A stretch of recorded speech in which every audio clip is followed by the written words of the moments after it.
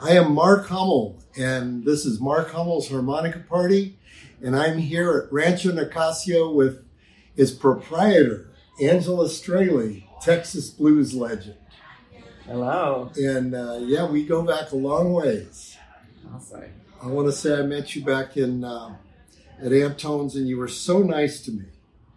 I remember that. I'm glad. You were very nice to me. You invited me up, and you were very sweet. Wow. That was 1986. Wonderful. Yeah, we weren't open that long. Is that right? Just 10 years. Yeah, I was going to say no. But now it's been quite a while. Yeah. Yeah. And then I think we got to hang out a little bit in Denmark one time when we were over at. I was with Sue Foley at the time, and That's we're right. De Jures, or however you say that. Yeah. In Denmark, and we got stuck in some motel, I think, for a week, or I can't remember what the deal was. Yeah, I was trying to remember that. Yeah. And you grew up in Lubbock, is that right? Yes, indeed. Lubbock, Texas. Yeah. And that's where high school. Buddy Holly's from. Yes. Is Waylon from there? Yes. And who else? Butch Hancock. Right. Joe Ely. Right. Joe Ely and I were in some classes together early on. How did you get into music? My family was helpful on that realm. I mean, my dad liked light classical music, Strauss waltzes and such. And my oldest brother played a French horn and bass, and my other brother is Al Straley, and he's mostly a songwriter. How old were you when you started singing, and how did you get into blues anyway? Well, I don't know. I sang in church choir. Well, did you? Okay. And I always tell aspiring young singers, look, I didn't make high school choir. Mm-hmm. Yeah. Don't let something like that discourage you. Right. Because I'm sure they were begging people to sing in that choir. Right. Didn't want me. I understand. Yeah. I think I had the flatted third and seventh in blues. That was always there. I think it was. Your major scales were not in place. I was destined. Yeah. Well, that's good. But I had a Zenith shortwave radio, and so late at night I could get those stations that had me scratching my head saying, "Now, wait a minute, what kind of music is this?" Yeah. Because it grabbed me.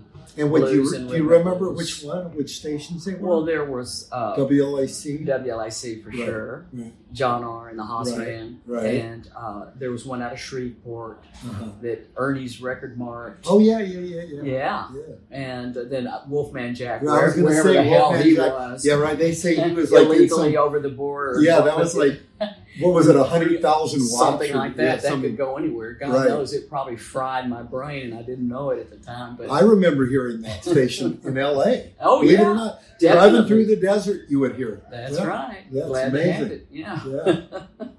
You heard those radio stations. Did you start buying some of the records right after that? Or well, yeah. I mean, I didn't know what to call it, though. Yeah. Because I guess none of them said, well, we're playing blues and blues alone or what something. No, but I did remember enough names, and I finally found record stores that might have something rather. In fact, Jimmy Reed was prominent. I mean, he actually made it into the commercial world. Right. I remember young people, which I was at one time, like dancing to Jimmy Reed. Right, I remember. You could do the push. Yeah. And that's the only reason I remember Anson that talks word, about that all the time.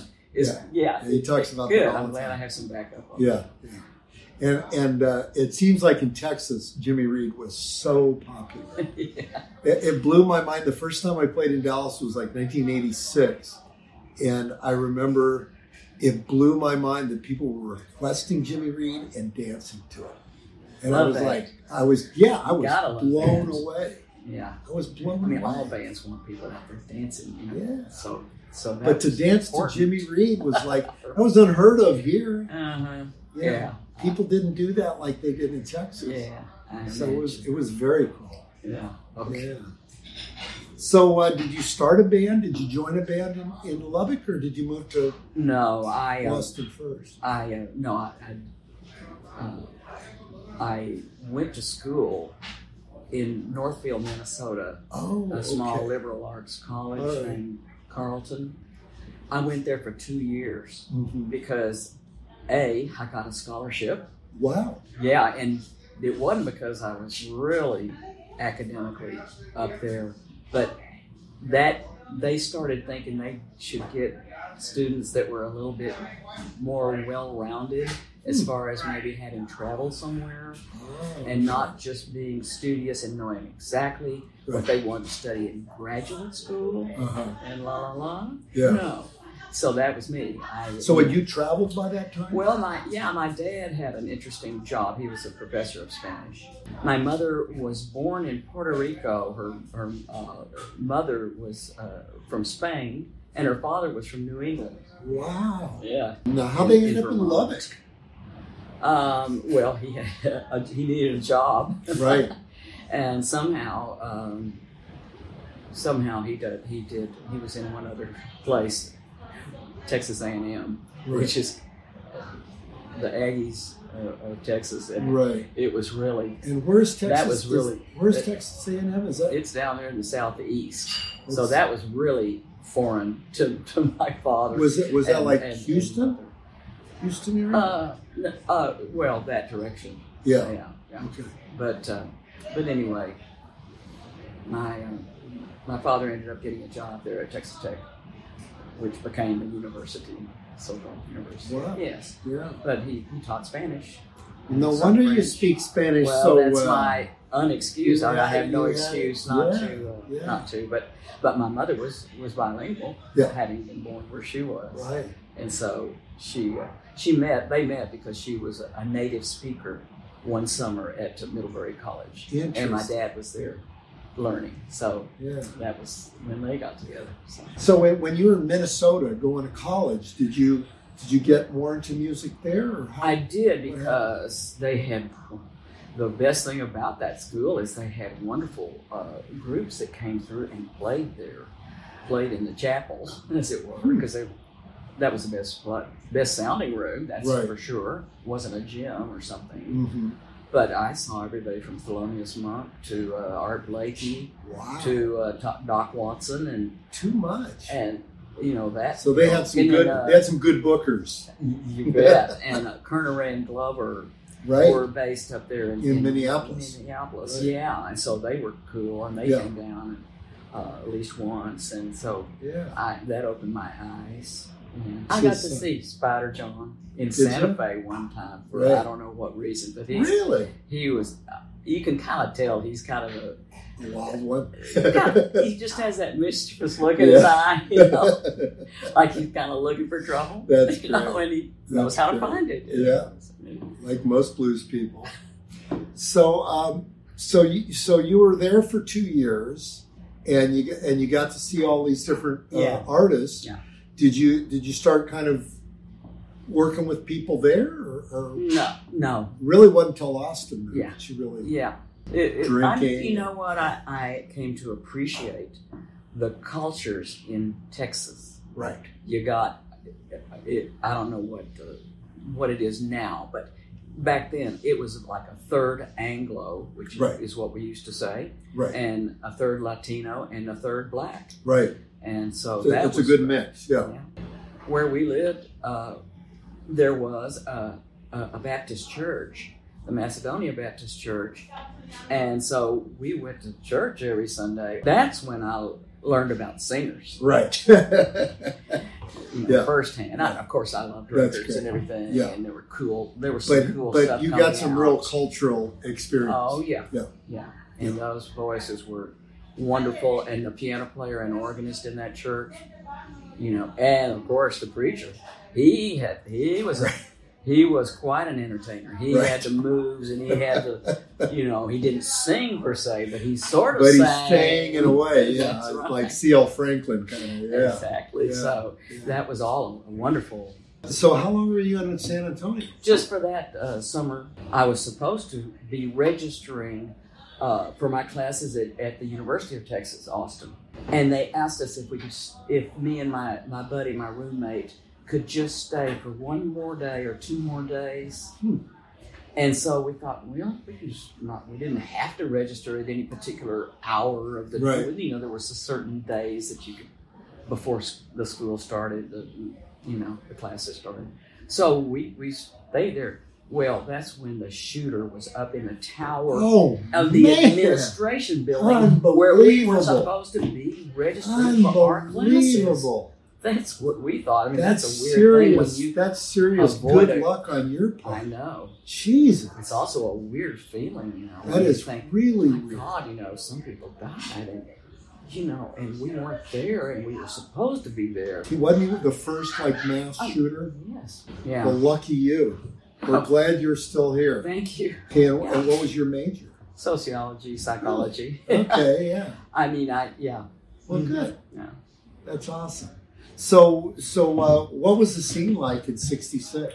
Oh, it was great. Yeah. It was lively and it was, you know, it was exciting. Did you start singing in clubs that early, or was it later? No, but I started going out and hearing music and. Are you playing the harmonica there? Well, yeah, that was the thing. You? Oh, I didn't want to sing. I didn't. You wanted to just play the harmonica? I did not intend to sing. I had no reason. That's interesting. To even think that way. Really, I mean, I just felt like I had some great voice or something. But you got harmonica and bass. Oh, really? I love playing bass. Okay. Yeah, I still get a huge kick. I had no idea. I have played informally on stage. Interesting. Yeah. Okay. Yeah. And I loved it. I mean, didn't it feel like it was such a tiny little kind of scene?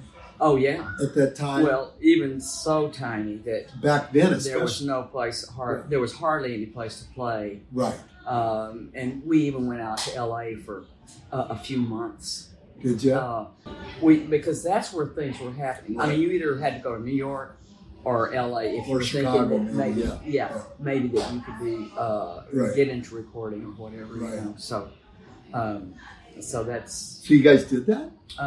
Yeah, we got away with it. You know, long enough to get to go to the Ash Grove and the Troubadour. That's right. And actually performed at both of those places. Did you really?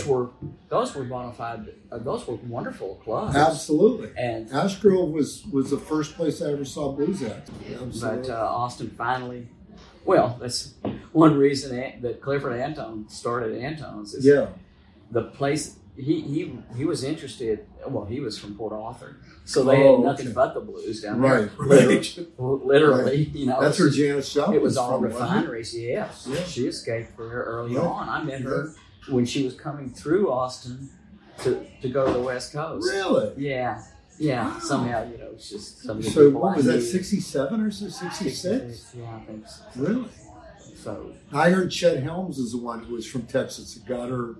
California. Yeah, he was. He knew what to do. What did you think of her? What was your opinion of Janis Joplin? Oh, I did get to see her live, and she was wonderful. She was amazing. You know, I couldn't believe it. And, really? Oh yeah. I mean, you mean just because she was so? Yeah, she was so in your face with it. Yeah, and I saw her up here at. In San Francisco at the Matrix. Oh, you did? Yeah. And then I got to play it. Whatever, a couple of different places, but anyway, I remember Pee Wee Creighton. Do you? What a sweet guy! Yeah, he was a great guy. You know, and Johnny Otis, was at his house. Were you? Shuggy was in L.A. A toddler or something. Wow. Yeah, and he was very supportive. Yeah, but we were so low down. You guys were? Yeah. I mean, did he dig you? You know, because the West Coast was a little bit sophisticated compared to Texas. So did he dig you guys? He did, but he didn't know what to do with us. He didn't know. But he was nice enough. I mean, he recorded a few songs. So that's interesting. So you met Janis. We weren't friends or anything, but you at least got to see her and meet her. Yeah. And she was with a harp player. She was involved with the... Right. That was the guy from Mother Earth. No, not Powell. You sure? I'm sure that Powell did play. He played in Mother Earth. Yeah. Right. I think so Tracy Nelson. Right. I knew Tracy. I met Tracy for the first time out there. Did you? Yes. In Austin? No, in San Francisco, because I mean, Right, they lived what in I was Berkeley. doing there, Yeah. but she had enough money that she could rent a rehearsal studio. And I don't know why I would have been there, but George Raines was there. Right, And of that's course, right. So we ended up being pals and Yeah. musical, I forgot about that. He was comrades. in the band. Yeah. And he ended up with Boz And, too. right? She had a great keyboardist, Wayne Talbot. Yeah, I think he succumbed to junk or something. right. Bad, He something recorded with bad. James Cotton too. Okay. Yeah. Yeah, so I was so impressed. I'm thinking, God, I wish I could afford to have musicians like that. But that finally happened. Yeah. And I've been spoiled with the best because I couldn't get on stage and sing if it was lousy. Right. I just couldn't get. I know what you couldn't mean. do it. Yeah, I know what you mean. I have to be inspired. Yeah. And I've been so lucky to have such inspirational musicians Yeah. in my bands. You have. Yeah. I look at it like I worked long enough with the lousy ones to earn my place to work with the good ones. That's how it works. That is totally how it works. You got to go up through the ranks, basically. That's right. Yeah. That's paying your dues.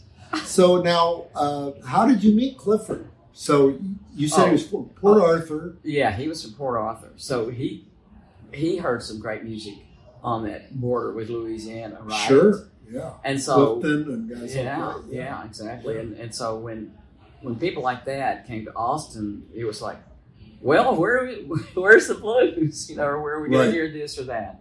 And there weren't that many options, and they weren't. Did he know Clifton Chenier from Port Arthur? No, Did he kinda... no, I don't believe so. But he had enough sense to open the club with Clifton. Right. Clifton didn't get around that much.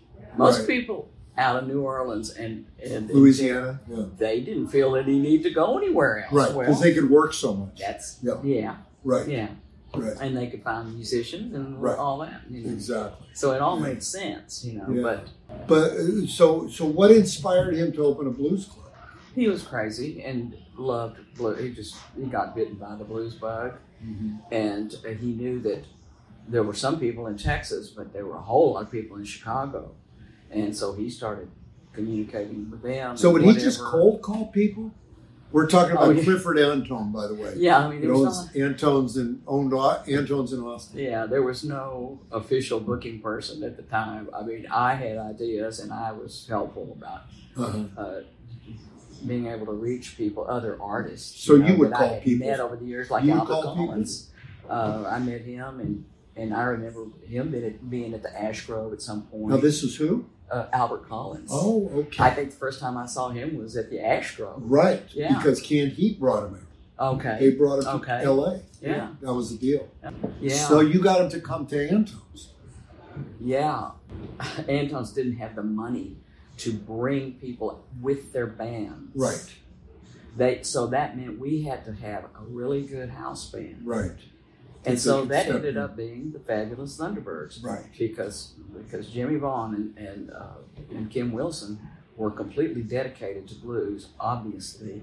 And they had done their homework and they could back up people. And you were in that band, right? No, but since I was part of the house, right, and they were the house band, I would get up regularly and sing whatever. They were a good idea. That was a great idea to have a band like them. So was that your idea or Clifford's idea? Do you remember? Both of you? I don't, because like I said, Clifford had gone out and made it a point to hear blues and the musicians and see what they were up to, and he realized that they didn't really have a good venue, a good outlet for what they were trying to do. Right. So he's thinking, okay, we got all these students, 40,000 students in Austin.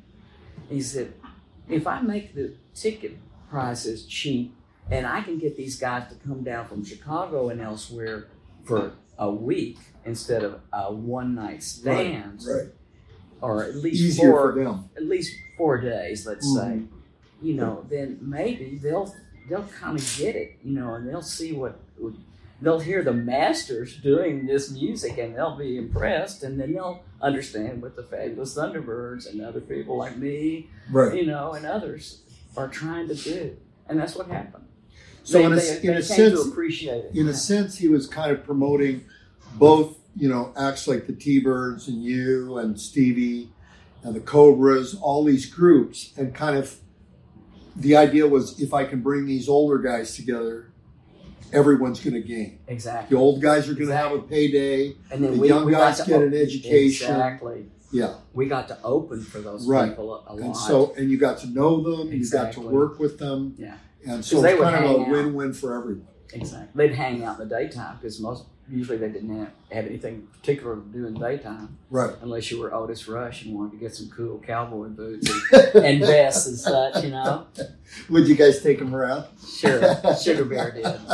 He was really good at that. Yeah. So. Now was Sugar Bear, was he the doorman or he was the MC. The MC? Okay. Yeah, wonderful person. Miss him so much. Yeah.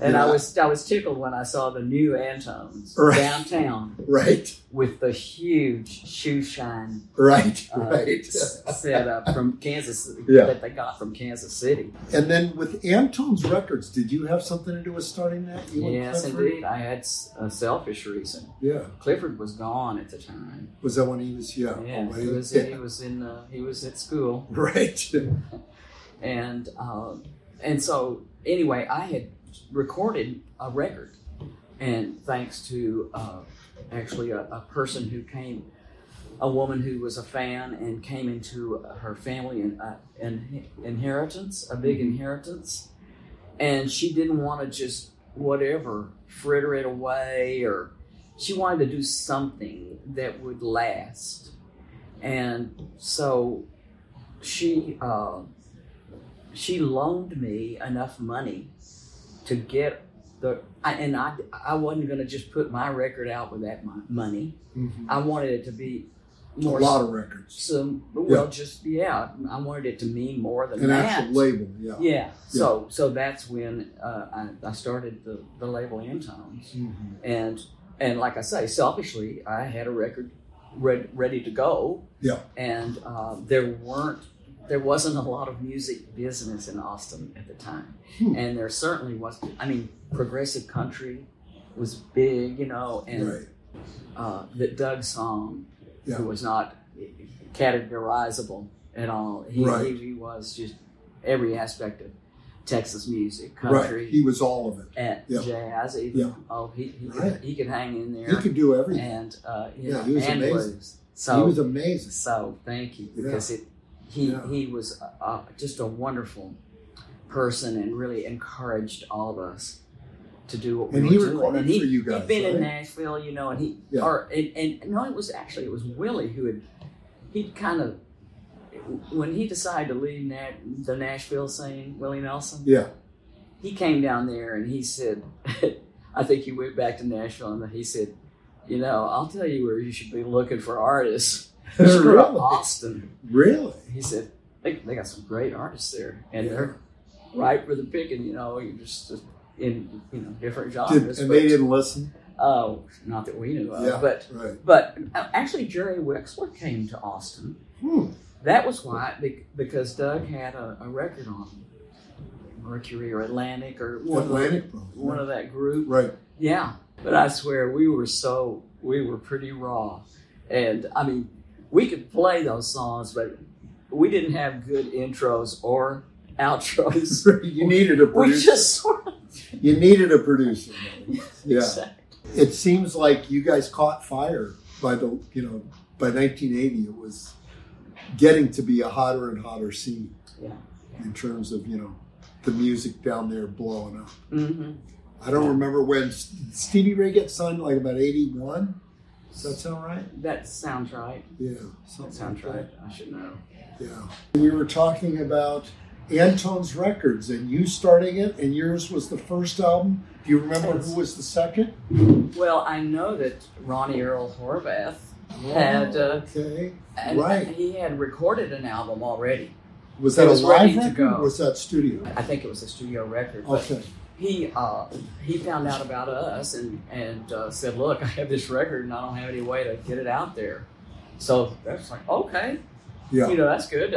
Because I didn't, I couldn't hire somebody and bring them out. Well, pay for the studio and do all that kind of stuff. Nope. Right. So you had quite a lot of them were live records, as I recall. I mean, Jimmie Rodgers was a live record.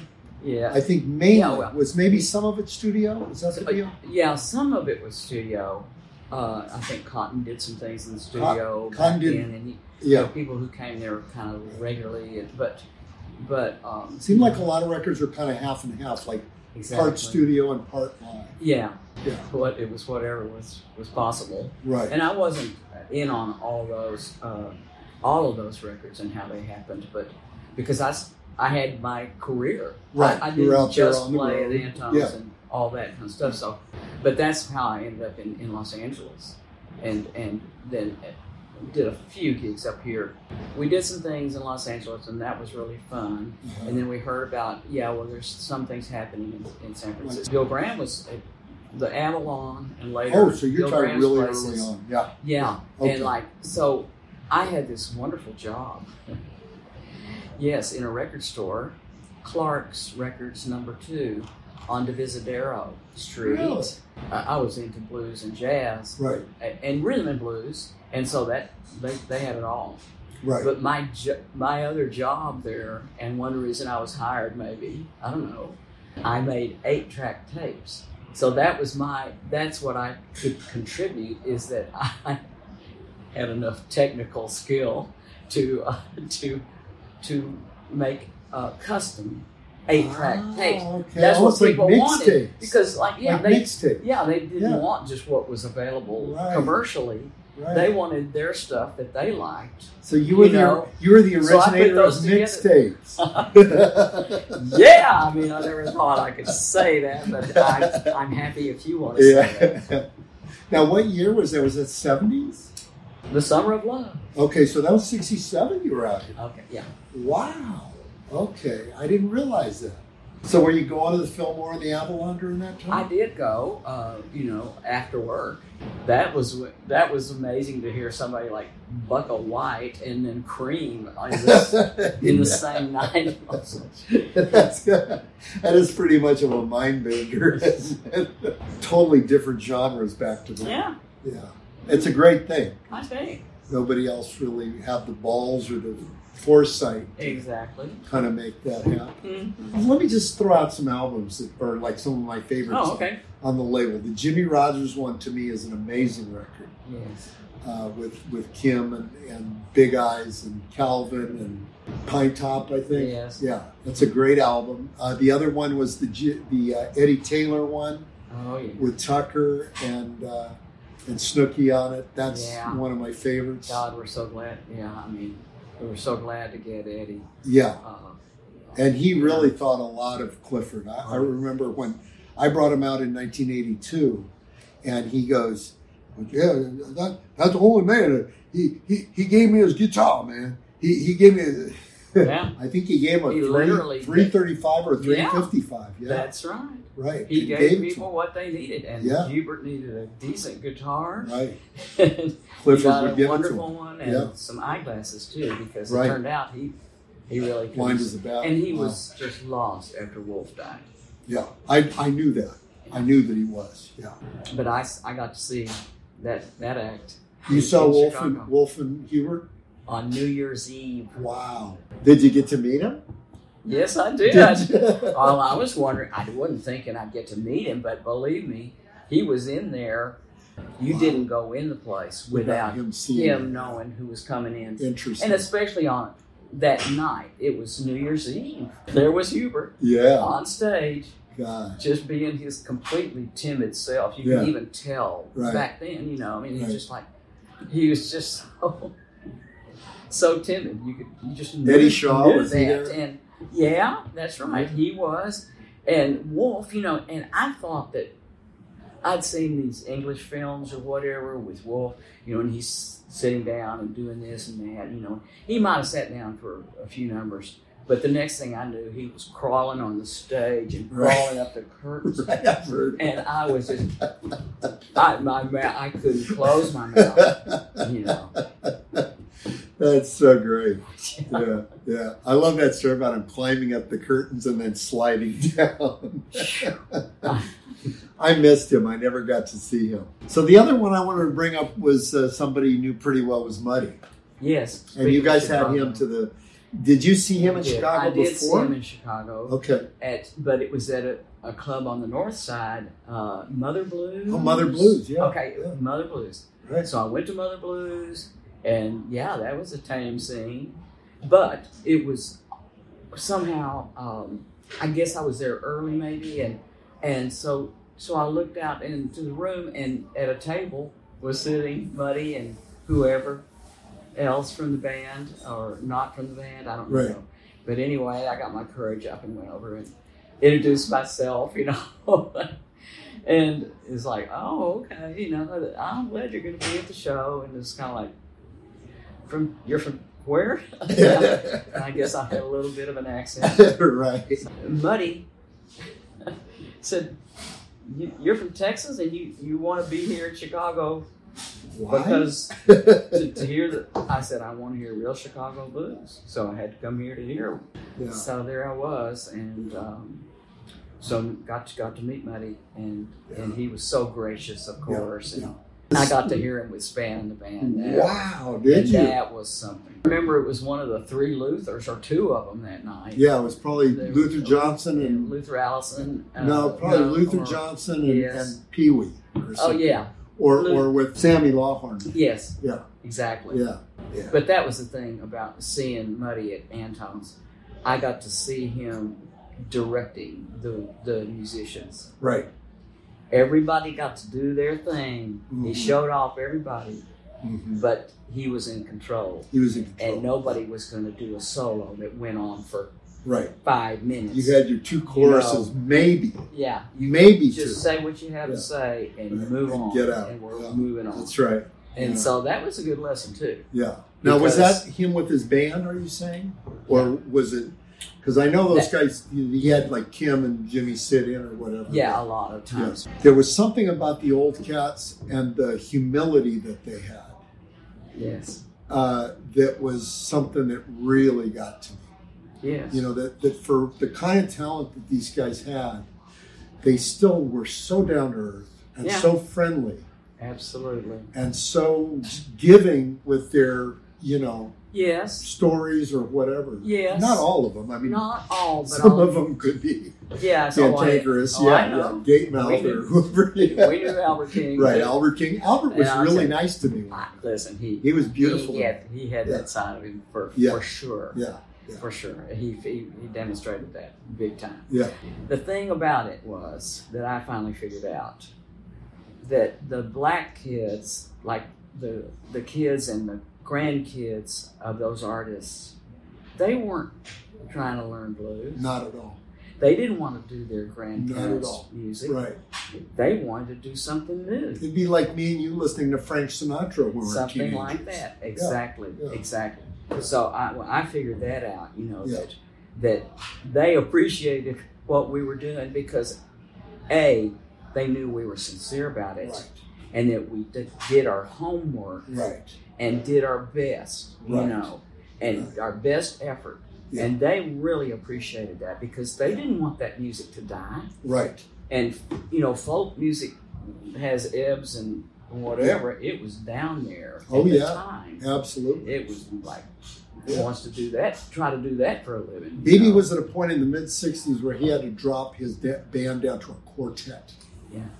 I mean, you're talking about a guy that had a 7-8-piece band, had to drop it down to a quartet. Mm-hmm.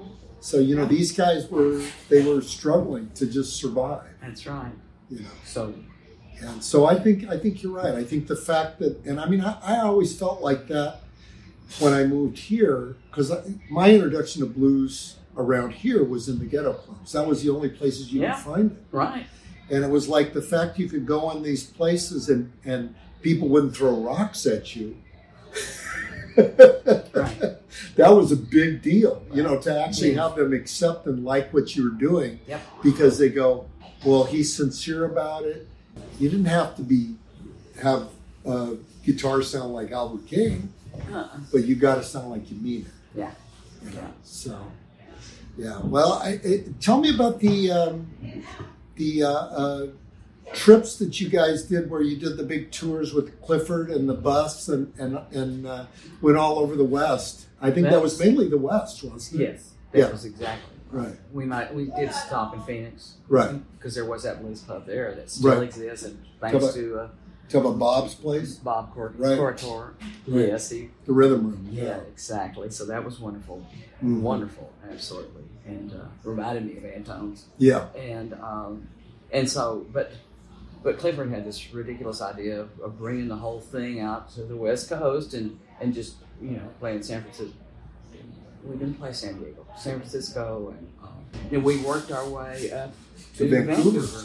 Right. And that's when I remember Sue Foley. Right, in Vancouver. She was she saw the show or whatever. Really? Okay. And the next thing I knew it, she was trying to be in Texas. Right. Yeah. Now, what year was that? Do you remember? Was that 89 or 90?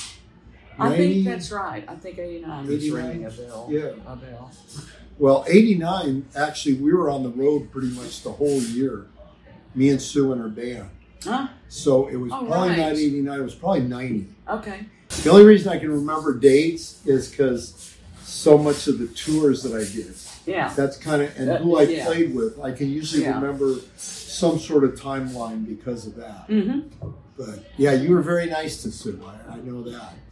Oh, that you really mentored. As it should be. You really mentored her. I mean, it was the same thing with her. I knew she was sincere, and exactly. that she was gonna whatever. And of course, she just blew my mind when I was in Boston recently. Sure. And she was up there, boy. She was putting it down on the guitar. Like, whoa! Sure is. Look out! Sure is. Yeah, and, I agree. So she's come a long way. It really tickled me. Yeah. And I was thrilled because she recorded 2 of my songs. That's great. Texas Town. Wow, that's great. That's awesome. She's recorded several songs. Yeah. So on that one big Antone's tour, it was Buddy Guy, Jimmy Rogers, Luther Tucker, Albert Collins was on it. Yes. I know Kim was there. You were obviously there. Yeah, we did something big out here. Right. And it might have been one of the first San Francisco Blues Festivals or something like that. Right. The new album. And you said it's been 17 years since you recorded an album. Yeah. So that's a long time. I know. That's how Bob put it when he when he said, look, don't you think your fans would like to hear from you? Right. He didn't say before something bad happens, but that was sort of what he meant. It's like, look, why not now? Yeah. It happened to be during it was December, people were off for the holidays. Right. Well, Mike Shermer was. Now, is he still with Marcia Ball? Or? No, not now. So he's back in California. Marcia retired for the 20th time. Oh, okay. All right. For the 20th time. Oh, okay. I'm laughing. We love her, and we tease her about that all the time. It is kind of That's a great hard way to for get people to come to your shows, though, right? I'm going to retire. You better come see me this time. You couldn't take her for granted. Right. And she has cut down her. She used to tour endlessly, I know which made it a great band for somebody like Mike Shermer to play. Right. He got to see not the world, but the country at least. A whole lot of it, yeah. So that you can't beat that. Absolutely. And she's just a great gal. It's just a lot of fun. Yeah. And you guys had the thing with you and Marcia and Luann Barton. Oh yeah. What was that called originally? That wasn't the blues. Blues. We never came up with a good group name. But it was basically a triumvirate of Texas blues. And Sarah Brown played bass. Sarah Brown, right. In that group too. Right. So that was really, really fun. Yeah. I came and saw you guys a couple times. That's why I insisted on forming the Blues Broads. Right. Here is because we all had talent, but we all had different styles. Mm-hmm. So we could show off our individual styles, but then get together as a duo. I mean, or as a trio, or all four of us together. Right. And that made it so much more interesting to me, and it took the load off each of us too, to not be the front person. Well, this is kind of like the Blowouts, my harmonica Blowouts, sort of a similar idea. But definitely. I love what you guys have done with your thing, and I wish I had done more of that with these, with my shows. Yeah. Because there's something really cool about the collaboration aspect that you guys do. Yeah. And I think that's a really cool thing to have going. And I have not concentrated enough on that on my end. Okay. But gives me something to work on for this next one. I'm glad we're inspiring. Inspirational on that. But the people I know on that you've had are Annie Sampson, indispensable, and just a long time friend, right? And so we're really tight. And Dorothy Morrison, but she came here because the Sons of the Soul Revivers were playing here, and it was a Sunday afternoon or something. And I walked in, and she was seated at the bar. And I had that opportunity to meet her. And I said, look, Dorothy, I know you're from the gospel world, but I know you've done other things in your career. Was she an Edwin Hawkins? Yeah, she was Edwin Hawkins Singers. Right. And she was at the Monterey Pop Festival. And I've seen the film to prove it. Wow! And I started talking fast to Dorothy because I knew that because the church people are likely to just sort of turn their say, frown on it. It's the old devil's music kind of thing, right. And even though we all appreciate each other, of course, yeah. But still, I was very, I said, look, Dorothy, I know that the word blues is conjuring up things in your mind, but I just want you to know if you would come out here some afternoon in the summer, we have these outdoor shows, and the Blues Bras are going to play there, but some other people are playing that you might appreciate too. And I don't know if there was anybody actually on our show that I could tempt her with, but anyway, she listened, and eventually she showed up, and she got it. She heard the Broads, She heard the Broads, and she knew, because we weren't doing anything bawdy, right? Which sometimes people slip into that aspect. I know how to treat your man better than you. All that stuff, right? And that never appealed to us. I can understand. So we just didn't go there. And I think once Dorothy saw that, she said, "Oh, I'm in." Yeah, that's awesome. And that's when I got serious about the Broads. Good. And got us going. And we were great. Lucky enough we did a gig at the Sweetwater. Yeah. And it had that high stage, and we were able to video it from have a proper video shoot. Yeah. Thanks to Bob Brown. Good. And because it's kind of good to have a mentor. Yeah. And Bob really certainly knows helped that a lot of artists, but knows the routine. We sure needed and appreciated that lift because then we had something we could show people what we did, because it was a little hard to describe it, and none of us had. I mean, we had individual careers, but we hadn't made a record together. Now, is it the three of you, or is there one other singer on there that I'm missing? Tracy Nelson. I know Tracy does a lot of them, but she doesn't do all of them, right? No. Yeah. Oh, well, yeah. It's just that she has to travel from Nashville. Right. And so generally, that's no fun. Yeah. So generally, the three of you, and then if you're lucky, you can get Tracy. Yeah. Well, we kind of insist on it because we do so many songs that involve either two or three of us or four of us. So. Gotcha. And then we can do individual songs to show off our own strengths. Yeah. No, Tracy's been amazing for as long as I've been here to sing. Yeah. It's a great concept that you guys came up with. And, thanks to you, I remember you helped me with Huey Lewis and getting him hooked up with me on the Blowouts.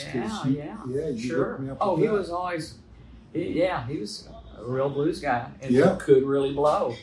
Right, and you gave me his number, and he called me back, and I got him to do a few shows. So that was awesome. Yeah, it was a great opportunity. Nice. Yeah. That was probably one reason I ended up getting to do a gig at Madison Square Garden. Wow. I always forget to put that on my resume. Was that with Huey?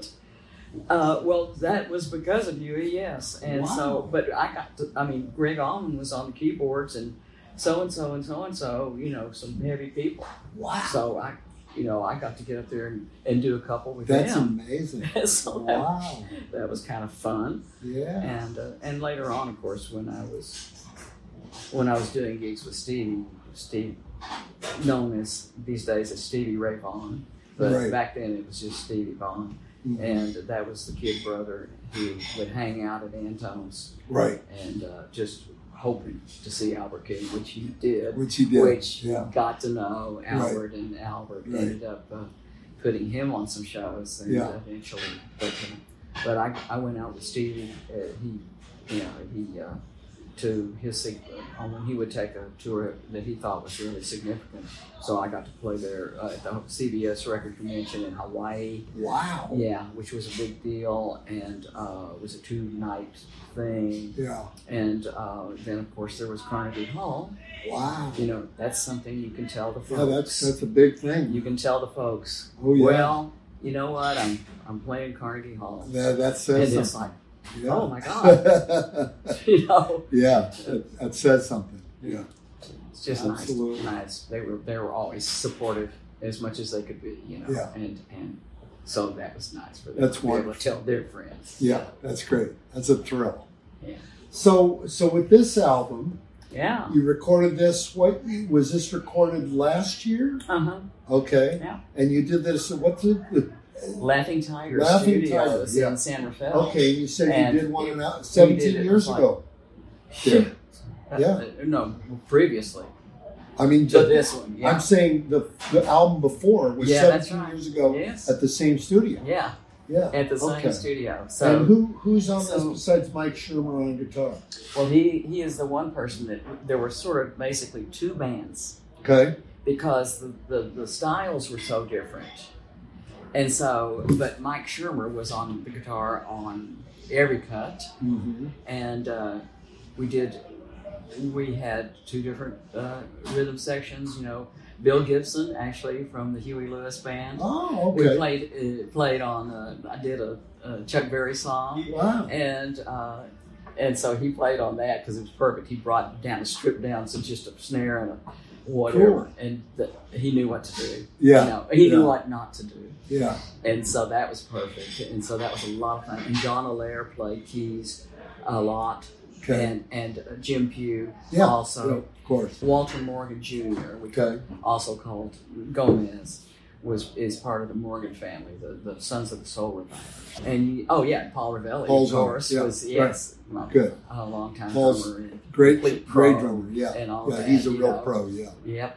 So Absolutely. he got no problem having him in the studio. Right. Right. He can do anything you want. So it Yeah. made it was so comfortable with the people that were there Yeah. that it just flowed like that. So we did the whole thing in 8 days. Wow. We used a lot of the first takes, Wow. which like we were talking Yeah. about that. Oh yeah. That's when you're for me it's important, and I always try to make sure that the engineer is ready to go. It's like, no, we're not going to do this 5 times and then do the first take. we are ready to go, and you better get the first take, because Right. that's sometimes That's gonna be it. what I want is my original energy, my original take on the song, or as far as the being drive in the studio. the drive that you have. Yeah. Exactly. So. Yeah. So there were a lot of first takes, and then you can always clean things, terrible things up. But when you start nitpicking and trying to make everything perfect, blues is not about perfection. No, it's not. It's got to have some rough edges to it. Yeah. Well, here's the other thing. I'm just curious. Did you do like you do a take and then move on to something else and then come back and do another take of it, or generally no, you wouldn't do that? we would do a take, and usually it was like, oh yeah, That's it. we nailed it. Right. Or it's, okay, well, we need to change this and that in the arrangement or the whatever. And if Mike Shermer said, I think I could do better, or something like that, yeah, fine. I'm always happy. I gotta feel that guitar. Did you use overdubs on it? Did you use overdubs at all, or not really? Just the horns, I think. The horns, because they had to be in another room Right. anyway, Right. and there was no. I didn't use the horns that much, but they were doing complicated things, so they needed everything, all the space they could have. Well, I can't wait to hear it. I think I heard the Bobby Blanchard on here too. All right, because it starts with that, which Right. is sort of a weird way to start a record, because it's a pretty subtle. Really? It's a pretty subtle song, Oh, I like that. vocally. So I love that. Yeah, no, I love that. Take out some insurance. Yeah. So then, of course, I got it. I remember that was the first song I ever sat in with you doing. All right. I think when I that. met you in Austin. Yeah. Okay. Yeah. Yeah. So that's pretty funny to go from the sophistication of. Well, that's what it's all about. Two blues. steps. I mean, I think we both. I think love that real wide. From the uptown to the low from down. the low down to uptown. I have an album called that. Yeah. Okay, yeah, that's so right. Yeah. No, I think we both appreciate that, and that makes a big. That's a big thing, and I've stolen a couple licks from you here and there too. Good. I'm glad. Thrilled to hear that. Yeah. Don't you know it? Yeah. That's when you know you're somebody. Well, you are somebody. You've been doing this a long, long time, and I think the fact that you had such a big influence in Antones, with both the label and the club, and just I mean, in a lot of ways, I think that you're doing what I like to do, which is create something, create a scene, Exactly. creating a scene and making people all feel like part of the scene. Yeah. That's so important. Yes. In blues, Yeah. because all of us out here on our own, it's too tough. It is. It's You know tough. what I mean? That's right. It's It too really tough. is. I think people don't necessarily appreciate that. You think, wow, I wish I could be up there. I wish I could be an artist and everything. Well, it's a wonderful thing, but it can be lonely out there if things are. You need friends. I mean, is what it comes down to. And Everybody, supporters, yeah. they need supporters. Yeah, and a lot of times it is other musicians, Right. and or at least it starts that way. So that's appropriate, and I'm thrilled to be a fan. Yeah. And not just So am I. blues. I'm a fan of all kinds of music. Yeah. And I'm Same here. Whatever gets me, whatever rings true, Right. it is all right with me. Yeah. Well, it's been a pleasure. It's been my Thank you pleasure. so much, Angela. Thank you so much. You really have a lot of great stories, and I love where you're coming from with it all. Thank you so Yeah. much. Yeah.